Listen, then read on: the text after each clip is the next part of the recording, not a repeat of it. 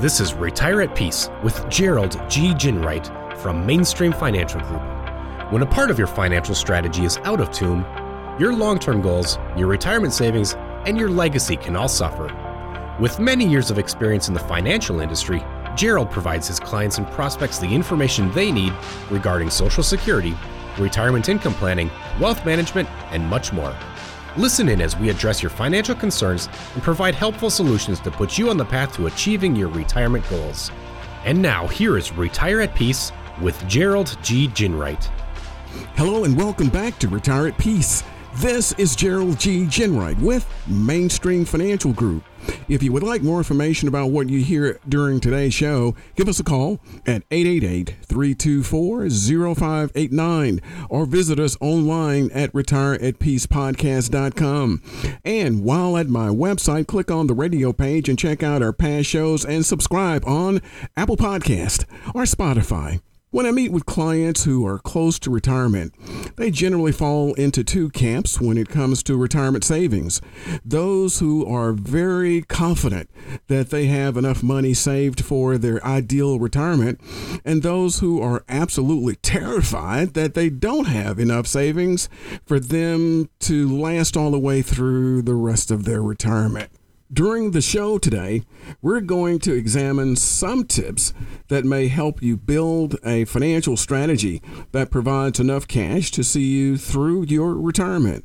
Those are very good and perfectly normal questions.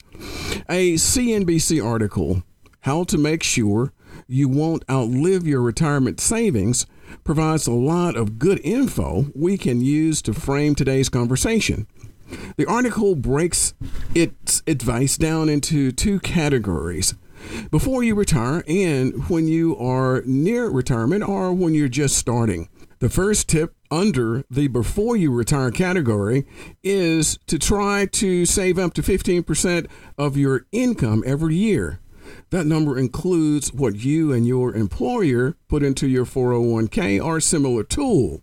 And the answer, according to the article, is that most retirees will need a minimum of 55% of their pre-retirement income to maintain their preferred lifestyle once they're no longer working. After considering Social Security, a Fidelity study cited in the article determined that 45% of the money necessary for retirement comes from savings. Let me play the devil's advocate here.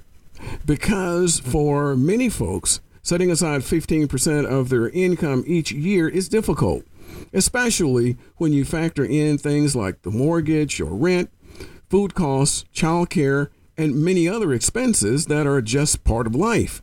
If 15% is too high of a bar, save as much as you can. Something is better than nothing. A financial services professional would be well positioned to help you with the article's next piece of advice, which is to thoroughly understand the various tax implications that come with retirement accounts.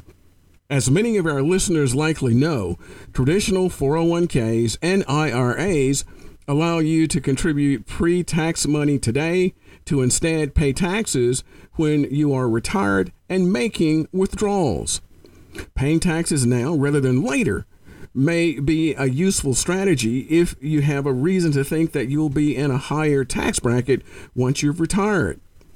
But again, it's important to work with a financial services professional when it comes to a Roth IRA because, as many financial tools, there are potential downsides. For example, if you keep your money in a Roth IRA for at least 5 years before you can actually take penalty-free withdrawals, that's one of the things about a Roth IRA. That means that if you are in your 50s or 60s, a Roth may not be the way to go. The next step for making sure you don't outlive your money during retirement is to keep a very close eye on how much of your paycheck is finding its way into your 401k.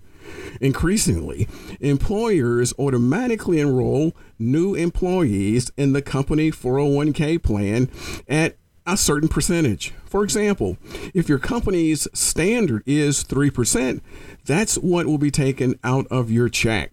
While that's a great way to get started in your company's 401k, particularly in the early days on the job when your head is spinning with so much new information. It's important not to rest on your laurels when it comes to that percentage. First, be certain your contribution rate is enough to trigger your company's match if they offer one. Beyond that, if you need to increase your contribution to meet your eventual retirement goals, reach out to your HR team as soon as possible. The article next urges you to build up your cash reserves as much as possible. While investments and other income-generating tools are important, good old-fashioned cash savings is a significant part of retirement. Remember, the potential for unseen expenses doesn't vanish once you stop working, regardless of your age. Seek out high-yield savings accounts because they often provide a higher interest rate on your balance than you'd get with a traditional savings account. Your retirement number is determined by your personal needs and goals. There is no magic number. It's all about you. To figure out your number, you'll need to work with a financial services professional to determine how much money you'll need during each year of retirement. Factor in things like your mortgage, rent, healthcare, groceries, transportation, travel, hobbies, and pets. Once you have a good sense of what your monthly expenses will be, begin looking at how much you will receive from Social Security. Estimating the likely amount of your Social Security benefit is another good reason to work closely with a financial services professional. Once you have a sense of your monthly Social Security payment, you should subtract that amount from your annual expenses. For example, if you expect your annual expenses to be $45,000 and you estimate that you'll receive $20,000 from Social Security each year, you're left with a gap of $25,000 that you'll have to spend out of pocket. From there, you'll multiply your out-of-pocket cost by 25. The answer to your math equation is the amount of money you should try and save before retirement. In our example, you'll take $25,000 and multiply that by 25, giving you a target of $625,000 in savings. While it may be a bit of a downer for some folks, delaying retirement may be a smart move.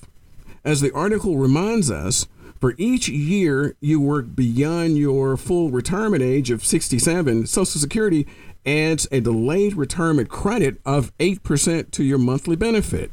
You can continue utilizing the delayed retirement credit until you turn 70. At that time, there is no longer an incentive to continue delaying your Social Security. And don't forget that delaying Social Security a bit also gives you a window to beef up your savings. Now, let's look at the article's second category, which is what to do when you're near retirement or are in the early days of post-work life. The first tip is to use the 4% rule to actually gain a sense of how much money that you can reasonably withdraw every year during retirement.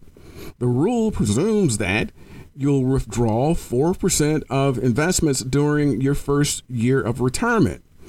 After the first year, you adjust the amount of your withdrawals based on the inflation rate. Sticking to this rule may help you to continue enjoying your preferred standard of living throughout retirement. One important note here, the 4% rule is merely a general estimate that nicely fits many, but not all people. Depending on your personal circumstances, you may have to withdraw more or less. Working with a financial services professional is a good way to come up with a strategy that's tailored for you and your needs. And working with a financial services professional is actually the article's next piece of advice. As we've chatted about in the past, feeling nervous or maybe even a little bit scared about your retirement nest egg is perfectly normal. After all, retirement is one of the biggest life changes many people will ever go through. Even if you've built your own financial strategy that you feel pretty good about, a seasoned financial services professional will likely be able to go through it with you and identify maybe weak spots, areas to be adjusted, and elements you've overlooked. Plan well and retire at peace. If you've enjoyed today's show, visit us at retireatpeacepodcast.com and click on my radio page. Also, be sure to subscribe to us on Apple Podcast or Spotify. And finally, if you want more information about what we discussed today, give us a call at 888-324-0589. Thanks for listening. And until next week, this is Gerald G. Ginwright. Thank you for listening to Retire at Peace. Don't pay too much for taxes or retire without a sound retirement plan.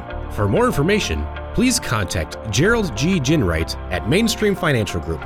Call 205-324-0589 or visit them online at retireatpeacepodcast.com. Gerald Ginwright and Mainstream Financial Group are not affiliated with or endorsed by the Social Security Administration or any other government agency. All matters discussed during the show are for informational purposes only. Each individual situation may vary, and the opinions expressed here may not apply to everyone. Materials presented are believed to be from reliable sources, and no representations can be made as to its accuracy. All ideas and information should be discussed in detail with one of our qualified representatives prior to implementation.